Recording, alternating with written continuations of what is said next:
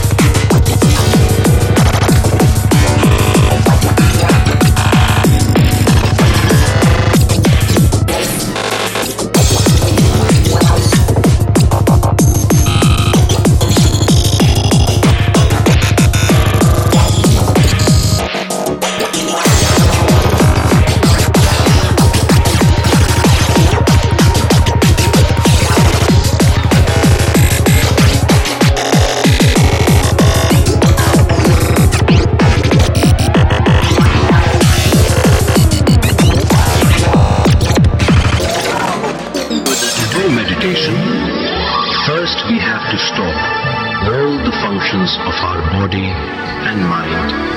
That is, body movements, seeing, speaking, and thinking. Now, let us know how to do it.